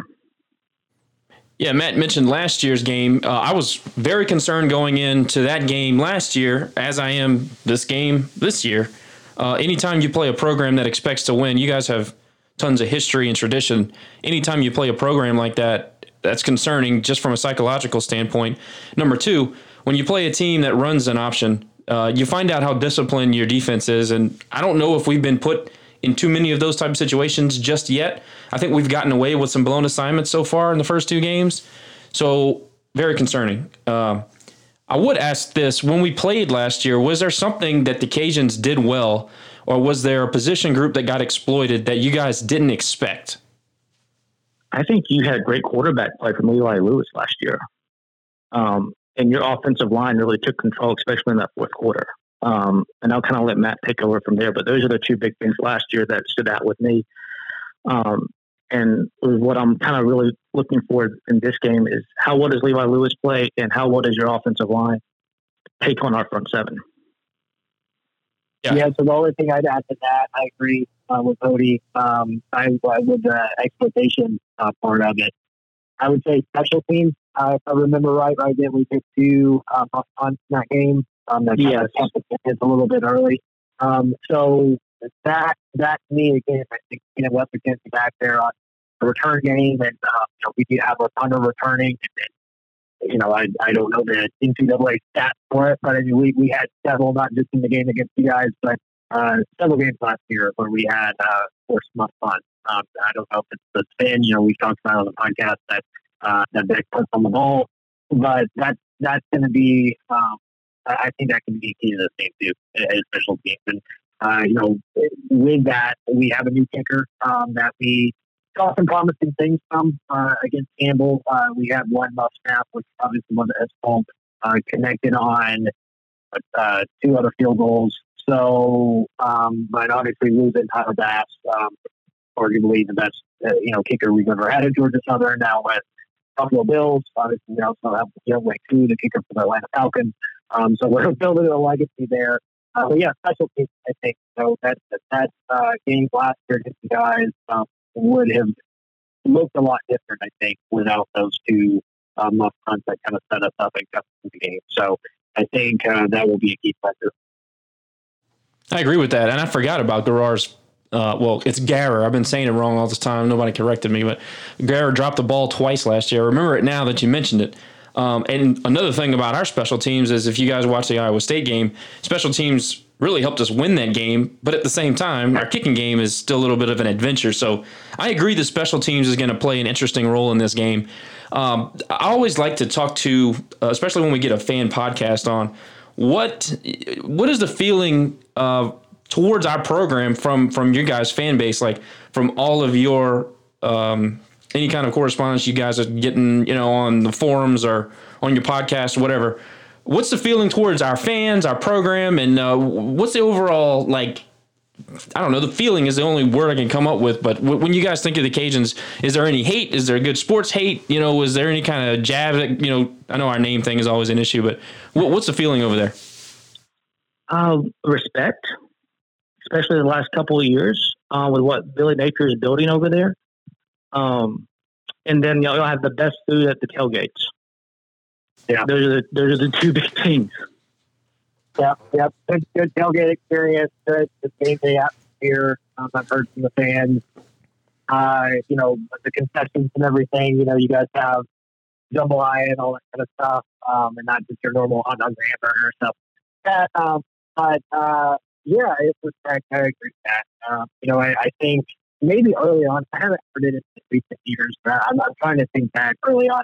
When Georgia Southern that they entered the Sun Belt as the newcomers, obviously you guys, they kind of Troy and Arkansas State were, the teams, the teams to kind of beat in the conference. And then we came in full force, our first year and won the Sun Belt. That state obviously has had a tough success. And I think early on, I've heard stuff from our fans of maybe dislike of the Louisiana fan base, but I haven't really heard that. Cody, I don't know if you have anything to add to that. No, I don't. I think it's a lot just respect of the programs and kind of what y'all done over there in Lafayette, and then what we've done here in Statesboro. But it's nothing. It's not like the hate that you would see between us and App, or the disrespect that you see between us and Georgia State. Right. Yeah. So with those two, you have a mix of hate and respect. With App State, you just have hate and respect. So that with our fans, there's really no respect there at all for that program. But with App State, it's definitely a respect hate kind of type of. I agree. I was thinking along similar lines with us. Have you guys had the opportunity to come into Lafayette? I have not. I went to the LSU game last year, stayed in New Orleans, went up to Baton Rouge, had a great experience there. First time actually in Louisiana. So yeah, obviously I haven't been to y'all's games or ULM, but I want to make it out there. Again, hear great things just about the tailgating and the game day experience. Yeah, I have not. I got two small ones, so traveling right now is out of the question. Yeah, totally understand that. Recording a podcast is out of the question. Right. So it's hard for Cody, and life definitely gets away. But hopefully, once things get back to normal, when you don't have 25% capacity and all this, we'd love to take down there and see the game. Yeah, no question about it. Guys, before we wrap up, I've got one more question. And, obviously Georgia Southern is known for the motto, the four-letter acronym GATA. And obviously everybody with a mind knows what that means. Kind of talk about how that came about and, how it's grown into this phenomenon in Statesboro. I'll let you start that one off, Matt. No, I'll let you take that one. So that's what we call an Irkism, our legendary football coach, Irk Russell. He used to say it all the time. It did actually come from the University of Georgia, which I think it's hard for a lot of fans to kind of come to terms with. But we've definitely made it our own and kind of adopted it. And I think our program is synonymous with that thing. I mean, I covered high school sports for a number of years. You see high schools using it. You see some other colleges using it. But I think it is synonymous with Georgia Southern. And it's a mentality. It kind of ties into just all the traditions we have and the blue collar mentality that we have as a program. When Eric Russell came as the defense coordinator at Georgia after winning a national championship there, their only national championship, came down to Georgia Southern to start the program since disbanding it for World War II. Had immediate success, really with nothing. I mean, was able to bring our walk-ons and get a football for the original photo Kmart. Yeah, I had to go out to Kmart to get a football. It put masking tape on the helmet because to add a little bit of flair, and we've kind of kept the same look, ever since. So just that blue collar mentality. That's what it's about. Not being intimidated by number 19 teams, right? Not being intimidated when you go and face the University of Georgia or University of Florida, and just go in there with a strong work ethic and be in the right headspace to go out there and grind out a win.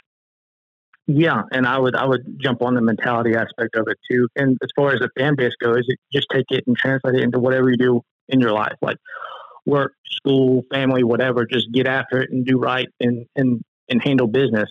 So yeah, to me, it's just an overall mentality as a Georgia Southern fan that GATA. That's how we live. We do right and we get after it, and that's it. Well, guys, I certainly appreciate you guys taking time to come on and visit with us. Continued success with your podcast. I'm a fan. I've been able to listen to a few episodes. I really like what you guys do. I agree with what you said earlier. I think that there's a burgeoning market with this podcast thing. I think we need to continue to strengthen that network. So anytime you guys want to come on or vice versa, let's do it. Let's continue to make it better. And we'll see y'all guys soon. And if you get down to Lafayette, link up with us and you got a place to stay or eat over here at my place. Yeah, sounds great, guys. I appreciate you having us on. And I agree with that. Definitely keep up the network thing going. Yeah, exactly. Likewise. I'm in Statesboro. Ever you need a place to hang out or eat, swing on by. Appreciate that, guys. Y'all have a good one. You too. Hey, you too. There they go, Matt and Cody of the GATA Talk podcast. Josh, is there anything else you want to say before we throw it to one last break? I like those guys. They know their team. I respect that. I appreciate people that follow their programs with passion and take the time to do something like a podcast. I mean, the work that goes into this thing, so I have a very healthy respect for those guys and anybody who does it. Yeah, no doubt about it. We'll be back right after this break. We'll break down the 2 interviews that we've brought to you guys, and then we'll talk a little bit more about the game this weekend right here on Rage and Review.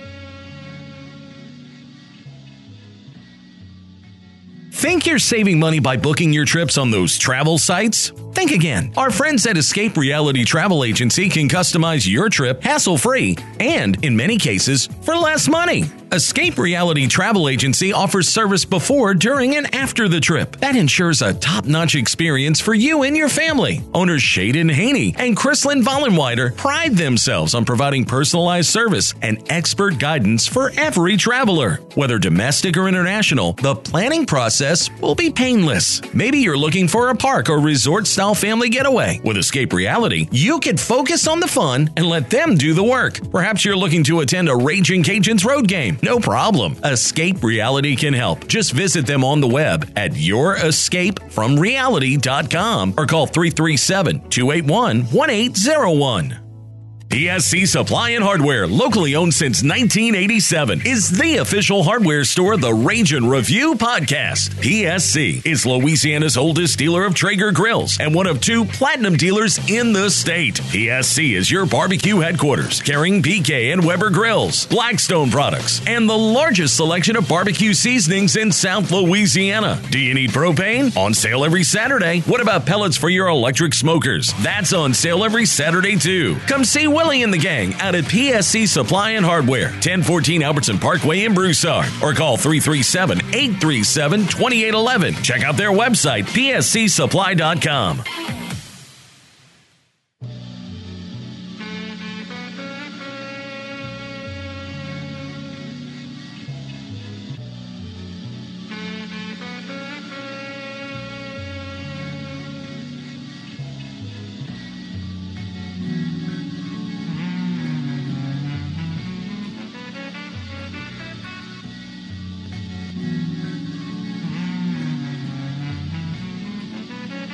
Welcome back to Raging Review. Matt Miguez, Man About Town, Josh Jagno.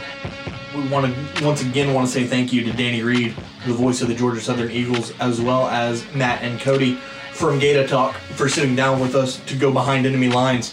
Josh, right off the bat, what was your thought about the two interviews, and how are you feeling going into Saturday? Well, I love that Gator thing. That's like the best slogan. Get after that ass, Get baby. after that ass. I like that. Both guys, both the podcast and Danny. Danny, what do you say? Danny's awesome.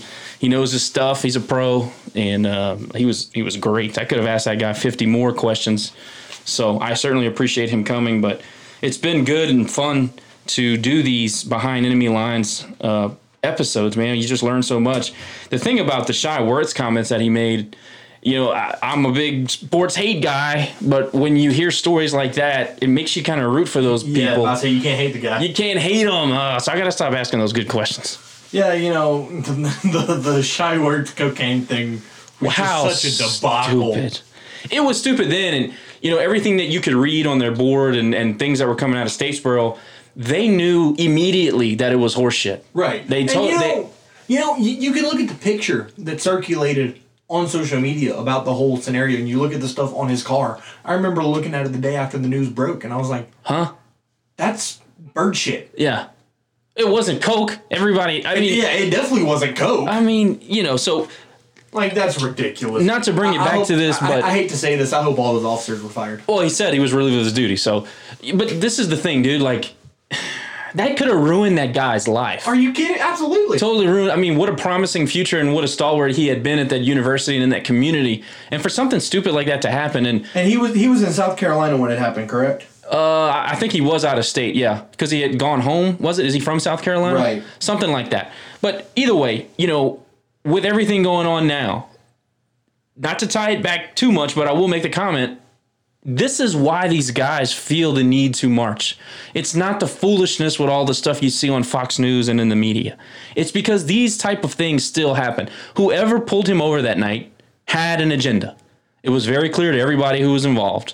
And I'm glad it worked out for him. It could have been a terrible situation, and it worked out for him, which is great. But I'm glad that Danny talked about that. I was always wanting to speak to somebody from the program about that particular situation. So I looked up the cocaine charges for the state of South Carolina. Possession of a gram or less, first offense, is a misdemeanor. Carries a prison sentence of up to 3 years and a $5,000 fine. Yeah, that seems fair. But could you imagine if they would have charged him with that? I was being sarcastic. No, that's what I said. It could have ruined his life. Right. And, even you can go as far, obviously this wasn't the case, but possession with the intent to distribute.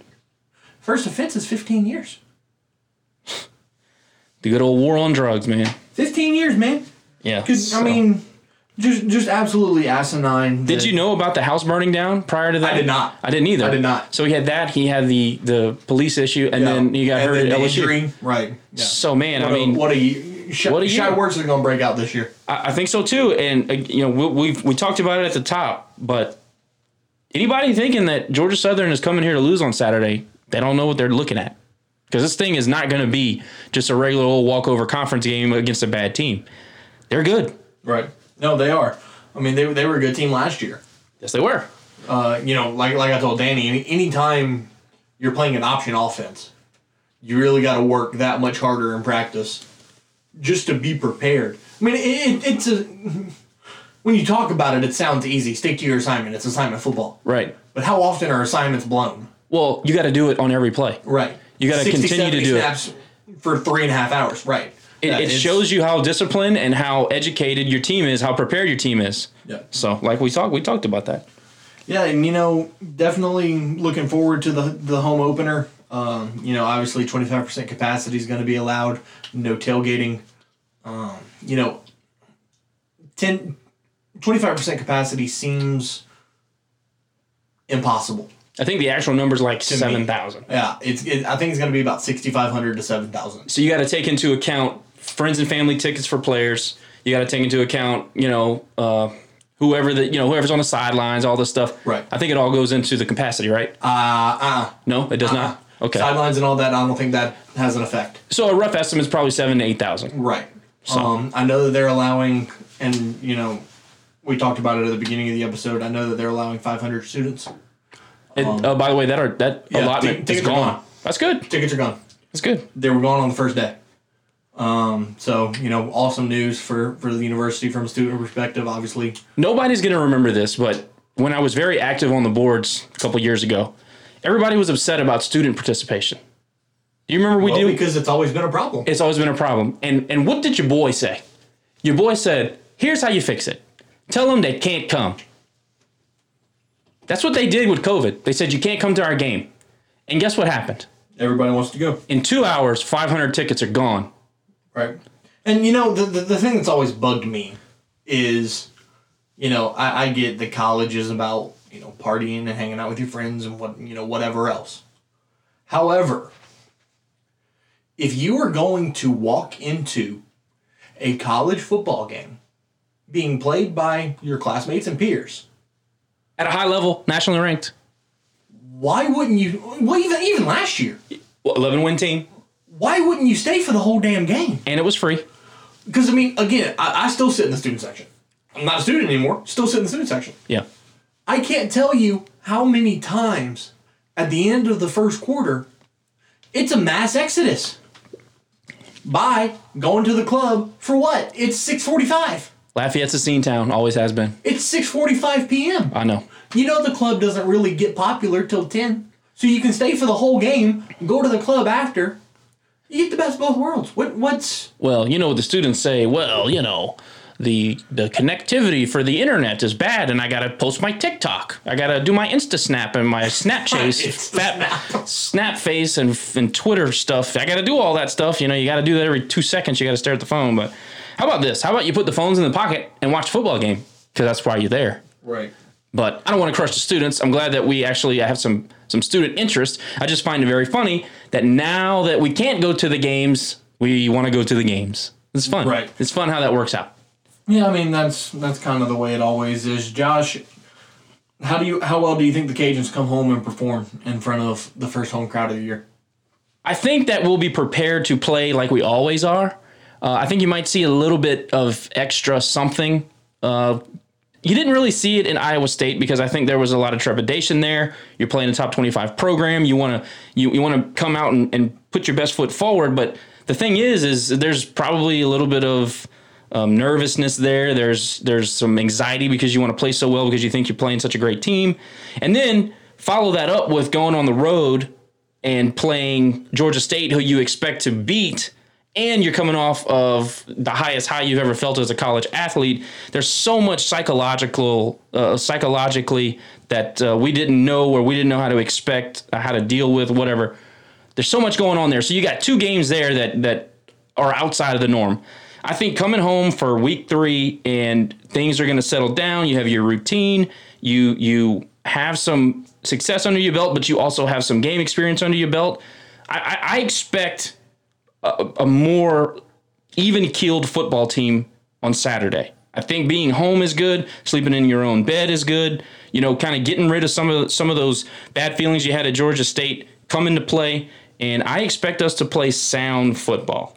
I don't know what the outcome is going to be, but I expect to see a team prepared and playing sound ball. Yeah, there's definitely going to be a level of excitement in the air, definitely, because you're coming home for your home opener. There's going to be a different level of focus from the team. Yeah, I think Saturday is going to be the best game that we've played so far this year, just because you're at home, you're comfortable. This is where you've practiced all off season. This is where you know how to play. So yeah, I definitely think there's going to be a different level of excitement and energy coming from the sidelines. And you're playing in front of mom and daddy, right? And your girl, right? And your cousins. Yeah, it's a little bit different. It just being at home is always better. Always better. And we talked with Danny about the unit matchups and what we're most excited about. You talked about the offensive line against the Cajuns' defensive line. Yes. Why is that a concern for you? Well, again, It's assignment football. So if our defensive linemen, which look, I have a ton of confidence in Taylor Humphrey to disrupt what they want to do.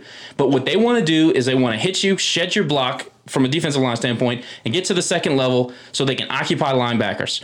We are fortunate in that we have 4, maybe even 5 with Tyler Guidry starting to come around. Fast, athletic linebackers that can make plays. If your linebackers are free to make plays against an option, you can be successful.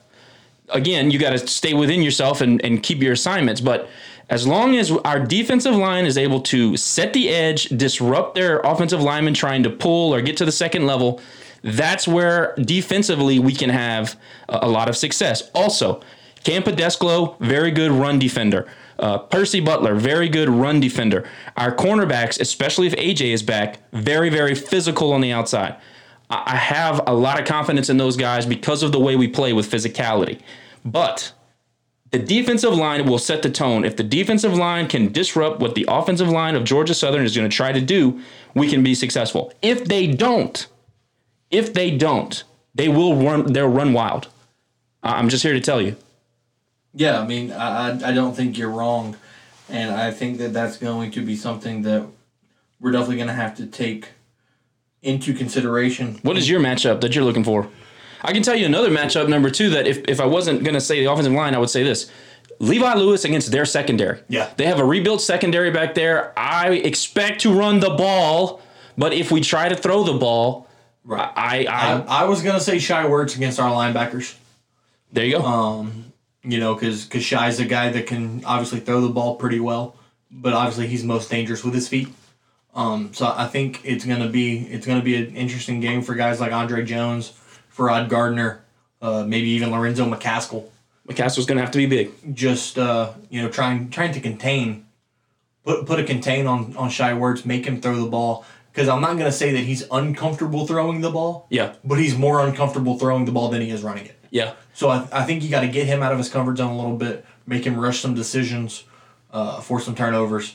We've seen Patrick Toney bring more blitz packages and more pressure than we had under Ron. I think that is a testament to how much he trusts his secondary. Here's the thing. That can work for or against. If we get a few TFLs in early downs and set them up, kind of like Danny said, in 3rd and long, we can win that battle consistently. If you look at the stat line at the end of the game and your linebackers lead the team in tackles, we will have won the game. If your secondary leads the team in tackles in that stat line after the game, we will have lost the game. Yeah, there's no question about that, and that's definitely something that concerns me going into this ball game. Josh, what's your prediction for Saturday? Oh, man, you go first. Oh, man. I'm going to say this. I think that we're going to be a pissed-off football team after the way we played this past Saturday. We're clearly not happy with the performance. You can, I don't know if anybody has watched the Culture series that Doug Domingue put out last night. Oh, I didn't watch it. Don't ruin it for me. From the Georgia State game. Oh, God, it's so good. But, at the end of it, he always has a clip of Billy Napier in the locker room after the game. Mm-hmm. And he goes, nobody said it was going to be easy. He said, but I look around this room and I see a bunch of faces that are not satisfied. You are not satisfied with the way you played on that field today. And they're not. They shouldn't. Nobody's satisfied. It wasn't good. So I think it's going to be a pissed off football team using a lot of energy, a lot of momentum. They're going to come out hot. I think they're going to come out early, come out often. I think Georgia Southern's going to do the same. They're pissed off, obviously, because they didn't get to play last week. They, like Danny and the guys from Gate always said, they get up for these games. They do. They have a history of winning these games. I think it's going to be a close one. I think we come out and win, but I don't think it'll be easy. 37-27. Fair enough. Like I said at the top, this is going to be the 3rd different style of team that we will have played in 3 weeks. Iowa State wanted to spread you out on the outside and throw it around. Georgia State wanted to spread you out with the zone read, and I thought they executed pretty well. But Georgia State's going to bunch you in and then try to string you out along the edges, or they're just going to go right up the middle at you. Are we prepared for that? I don't doubt our coaching staff one bit. However, We still have young guys in key spots. You still have to go out and play the game. You still have to be assignment sound for what maybe 70, 80 snaps. I look for it to be a short game. The clock's going to run. If the offense can stay on the field, I think we can win the game by a touchdown or more. If the offense continues to sputter and the defense is tired, Georgia Southern will bust some runs. I'm just telling you, Kennedy is a legitimate, I think he's an NFL running back, and he's a legitimate home run threat. Not only that, he can catch the ball in the backfield, he can block, he does everything well, and he's a terrifying little player.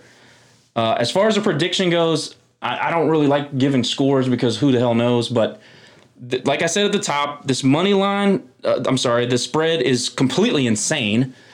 I think the Cajuns survive 27-21 on Saturday. I'm telling you, I am very scared to lose this game, more so than Georgia State. Interesting. I think they're very good. I said all offseason, the number one team that I'm scared of in this league is Georgia Southern. They're improved. They get a lot back off of injuries. Shai Werts is on it. This is his senior year. He's going through hell. He's out to make some believers out of people. I'm just very, very concerned about this football game, man. Valid concerns. It's true. It is. All right, guys. Sunbelt recap for Week 5. Sunbelt preview for, technically, it's Week 4 of college football. For most of Sunbelt schools, it is Week 3, however. So, tomorrow night, Thursday, on ESPN, 6:30 p.m. kickoff, UAB against South Alabama. You got to love an in-state rivalry. UAB is currently listed as a 7-point favorite. UAB is 7-point favorite? Well, I would typically say go Jags because of conference, but I'll say go Blazers because we want them to be as good as they can possibly be before we play. Yeah, I disagree with that, but okay. You go Jags? Yeah. Okay. I want UAB to be emotionally down. Well, yeah, but strength of schedule standpoint, like if we stay in the national conversation. From a strength of schedule standpoint, yeah, I'd like UAB to win. Speaking of that, we got to find out who the Cyclones play. Iowa State. Go Cyclones. Absolutely. Always. Saturday, Georgia Southern and Louisiana at 11 a.m. ESPN2, Louisiana listed as a 13.5-point favorite currently, according to the Caesars Sportsbook. At 11 on ESPN Plus, Campbell will go to Appalachian State. Did you just say Appalachian? I said Appalachian. I might have said Appalachian, my bad. Bad business over there. Appalachian State, and it is currently a 35.5-point line. I'll take the Camels in 33.5. In favor of the Mountaineers. Oof. Also at 11 on ESPNU, Charlotte and Georgia State. It is a 2-point Panthers advantage. Interesting. Georgia State's better than people think. I'm just telling you. At 2:30 on the UTEP and UL Monroe. UL Monroe, although they're 0-2, are a 9.5-point favorite. How bad is UTEP? Over the 2-1 Roadrunners. Good God. I mean, we'll see. I mean, go Monroe, I guess. 2:30 ESPN2, Tulsa and Arkansas State, and I will never cheer for Monroe. That's one conference team I will not cheer for. I won't do it. Yeah, I guess. Won't do it. They don't bother me at all. Tulsa, they're in-state, but whatever. Tulsa and Arkansas State, 2:30 on the 2. Arkansas State's currently listed as a 2-point favorite. Good game. I think it's going to be a good game. At 5 on ESPN3, Texas State and Boston College. Boston College is currently an 18-point favorite. Vitt again? I would imagine. Yeah. I haven't heard anything. I think he's keeping his job. He's played well. Yeah, for sure. And then the nightcap, 9:15 p.m. on ESPN. Troy heads out west to play the number 18 BYU Cougars. Go Trojans. BYU currently listed as a 14-point favorite. Troy looked good last week, dude. That's your Sunbelt preview. I think there's going to be a lot of good Sunbelt games this weekend. Thank you to our sponsors as always, guys. Josh, appreciate you coming in as you always do.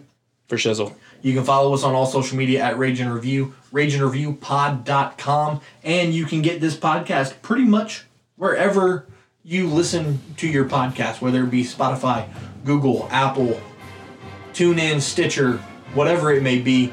Currently, our hosting platform is Captivate. We're switching from SoundCloud to Captivate. We'll do more on that. We'll give a whole rundown of what's up. We'll give you guys some more information on that in the coming weeks. But until then, I'm Matt. He's Josh. Go Cajuns. Hail State. See you Go guys next Cajuns. week. Tell them Owie.